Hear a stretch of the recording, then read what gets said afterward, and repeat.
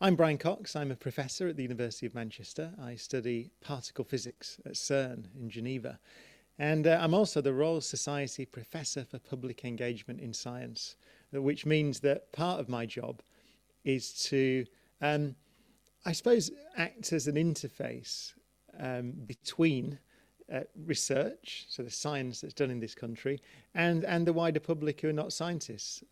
That's tremendously important in my view, partly because we are funded by you. we do publicly funded research, and therefore you have a right to know what we're doing. But also, I think that because science is one part, an important part, but one part of our culture. It's no more nor less important than music and art and literature, media, sport. It's one of those necessary parts of our culture, and therefore it should be part of the conversation. And so I very strongly believe that that scientists, or at least the scientific establishment, the universities and scientific organisations, have a duty to ensure they are part of the public conversation. And I'm fortunate enough to be a small cog in that very big machine. So that's my my job, or my various job titles. What was the first piece of design or creativity that I remember, and where was it? I suppose, obviously, we interact with design and things that are produced creatively since we're born, right? Our lives are surrounded by design. So I suppose the question is, when do you first become aware of it? And when do you first identify it as something that has been designed? And I think, for me, growing up in Manchester and being interested in music, that album covers were my first, the first objects that I owned that I knew were designed, that I was interested in the design of. And because of the time that I became aware of music, which would be in the late 70s, early 80s, so I was born in 1968, so I was 11, 12 years old, those album covers tended to be designed by Peter Saville, because that's the music I was interested in. I didn't actually know that at the time. I just knew that I was into electronic music, so I bought the first OMD album. And then in particular, a little bit later, OMD's Dazzle Ships, which I think is a masterpiece of album cover design. It's just striking and spectacular.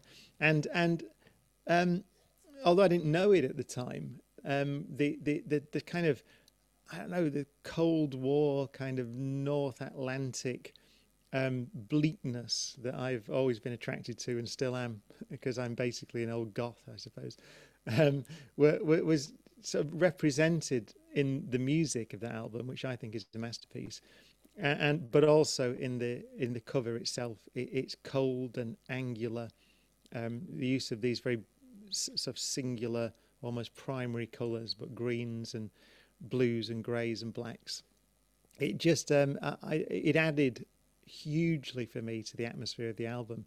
And I could also mention another of my favourite albums, Power, Corruption and Lies, which is obviously a classic album cover design. But again, at the time, I was into New Order because I like synthesizers and I was geeky. And again, there's something about that Peter Saville design, in that case, a borrowed image, the vase of flowers, that does more than just complement the music. I suppose in some ways I was carried away by the marketing genius that surrounded Factory Records as well. I really did buy into the Factory Records atmosphere and brand, as I would now call it. I didn't know that at the time. I just thought it was almost a way of being, an attitude. When I was 12, 13, 14 years old, I thought that the way that Factory Records presented themselves was not packaging. It was almost like a philosophy for living, in my view. Now maybe I've become more cynical, and I've got to know Malcolm Garrett, Peter Saville, and those designers at the time. So maybe they would say no, we knew what we were doing. We were doing we were doing commercial design aimed at selling products. I don't know. Maybe they'd say that, but I felt that they were presenting a way of thinking about the world at the time. So those were my first the first time I noticed, I think, design, even though I wouldn't have put it in those terms, it was when I was 11, 12 years old with album covers. What am I working on right now? I've just finished a series for the BBC as I speak. It's July 2021. So we filmed it through the pandemic. Actually, the first bit of filming was in the start of March 2020. So it was just before the pandemic hit. I was aware of it. And we actually travelled to Madeira to begin filming, and filmed for a few days, came back, and when we came back, essentially, we were on the verge of lockdown. And so the whole project was coloured by where we could go to film, how we could film in difficult circumstances. And as a result, I think I'm very proud of the series, and I think it has an atmosphere and a quality and a look that is of its time. It's become almost a hymn in a way to our fragility, and to the remarkable fact that we exist in this vast, potentially infinite universe. I've always been interested in a single question. I think there's one particularly interesting question, perhaps the only one in philosophy. Right? I'll make that claim. And the interesting question to me is, what does it mean to live a finite, fragile life in an eternal, infinite universe? I should say, technically, we don't know whether the universe is eternal or infinite, but for all intents and purposes, we can assume it is so. So what does it mean to live a fragile, finite life in an eternal, infinite universe? All cosmology series ultimately bump up against that question. And what we did in this series was we put the question, which is terrifying and exhilarating in equal measure, up front. So right at the start, I admit or propose to the audience that what I'm going to talk about should be terrifying. You've not understood cosmology if you're not terrified by the infinite spaces. But also it should be exhilarating, because there are some facts that we know that make our position in the universe, notwithstanding our fragility, quite remarkable. And those facts are, for example, that each of us are composed of we're collections of atoms that are in some sense as old as time, that have come together briefly to be able to think and feel and react to nature and explore the universe. That's a remarkable thing. That's what you are. You are a collection of building blocks, each one fundamentally as old as the universe itself. And yet, temporarily, they are together in a pattern that can think. So that makes us, I contend, indescribably valuable, notwithstanding our fragility and physical insignificance. And so that feeling, which I've always had, partly actually because I've got a book sat here, actually, there it is, Carl Sagan's Cosmos, one of the most influential books that I have, because I read it when I was 12 years old. That point's been made many times by people like Carl Sagan. But the fact is that notwithstanding our physical insignificance, we are valuable because we think and react to nature. And that brings me to, I think, the connection that I outlined earlier when I was talking about my job between science and art and culture. Science and art, music, design, engineering, any human pursuit you can think of, I would say ultimately at the foundation, they're all reactions to nature. Reactions, nature in the widest sense, with a capital N. They are reactions to they're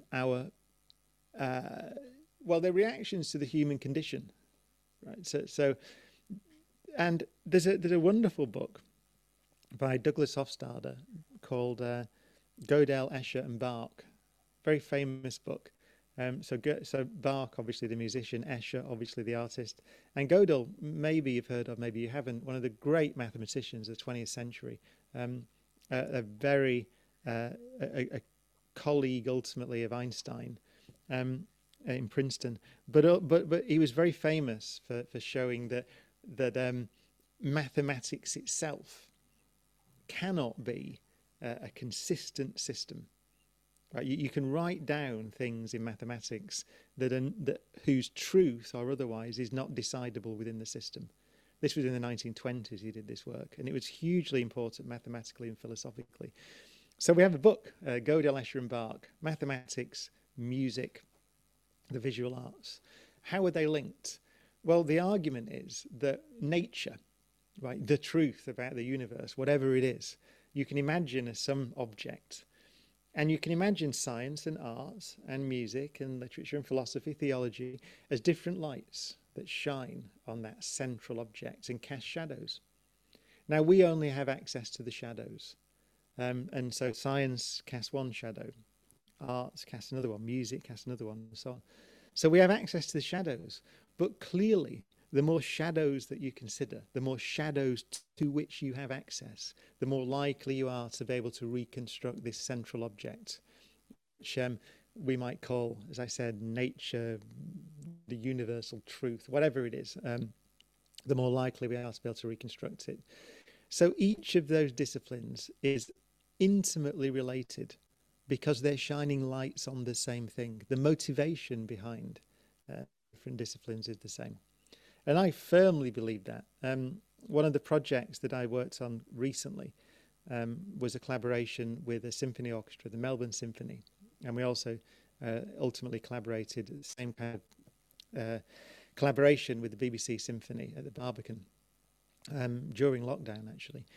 And the idea was that cosmology raises questions. I've mentioned some of them, terrifying questions about what it means to live in this infinite universe. Those questions are not going to be answered by cosmology and science. Science gives us a framework. It tells us some facts about our situation, facts with which we can't argue. We know how old the universe is, right? Certainly the time, the Big Bang, 13.8 billion years. We know there are 2 trillion galaxies in the observable universe. You can't argue with that. We know that the Earth is not the centre of the universe. You can't argue with that. We know the Earth is not flat, by the way. You can't argue with that either. There are facts. But it doesn't tell us what we're to make.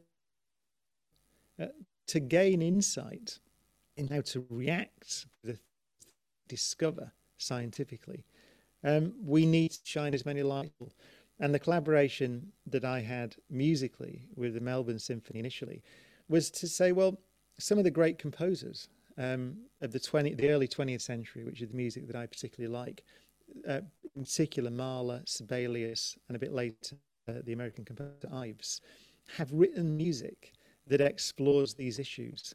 They didn't know they were exploring these issues. Mahler was certainly exploring the fragility of human existence. He wasn't thinking of cosmology. Cosmology amplifies the need to explore the fragility of our existence.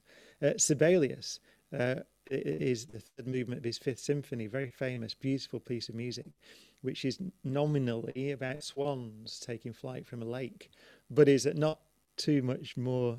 You don't have to go much deeper below the surface of the music to realise that it's a celebration of nature in all its power and terrifying beauty, and that has something to say about.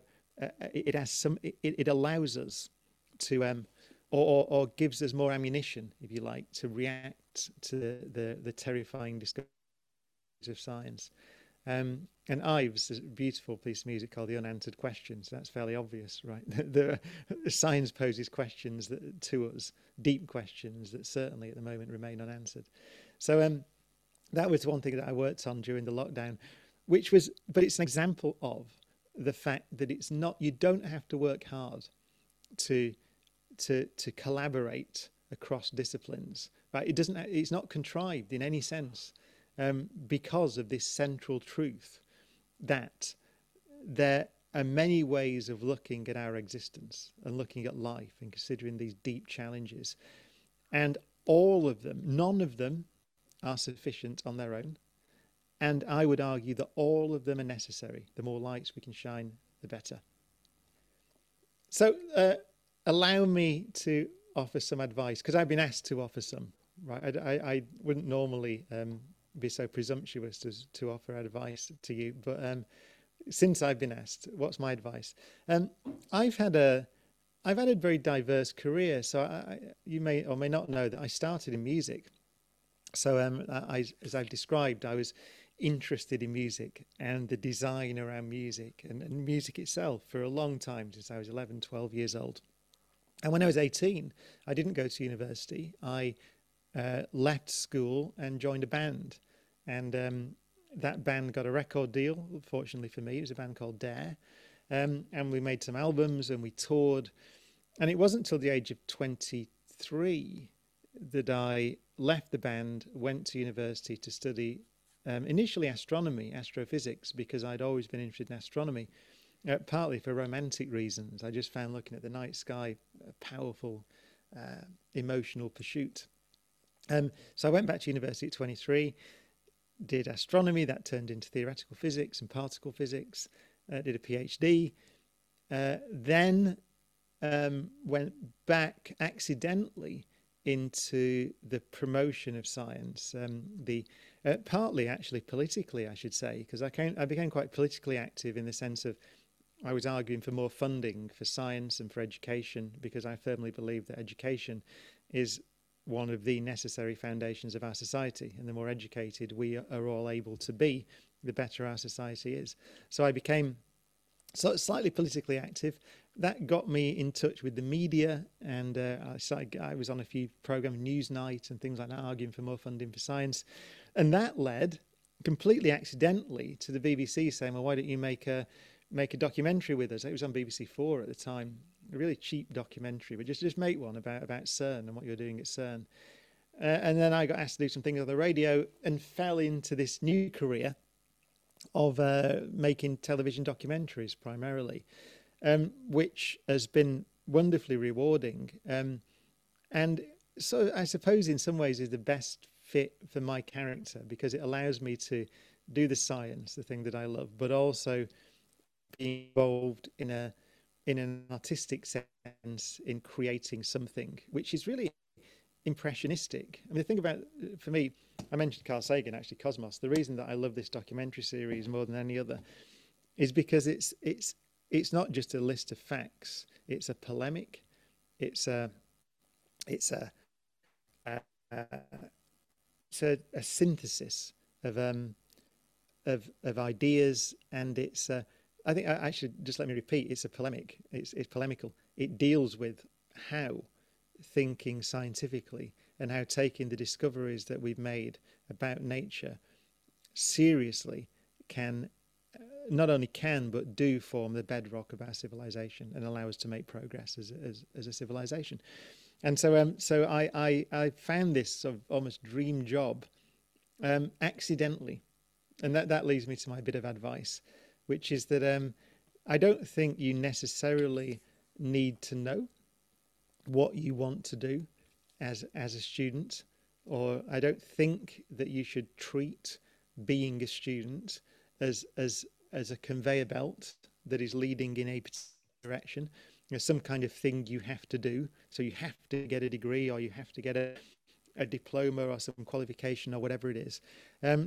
I think you should treat it as a privilege, and as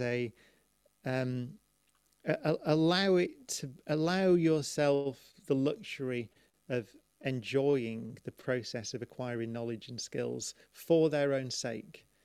Because it may well be that the job you end up doing has got nothing to do with specifically with the knowledge and skills you've acquired, but it will have a lot to do with it, because the process of going through education, that great luxury that we all share, is part of building your character, and so therefore it will contribute to your future life.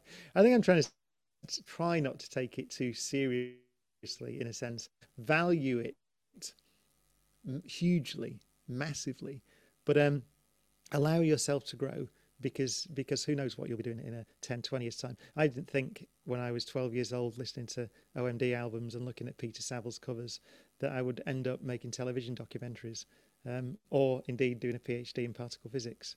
I actually probably thought I'd be in a band, which I managed to do a little bit, but there you go.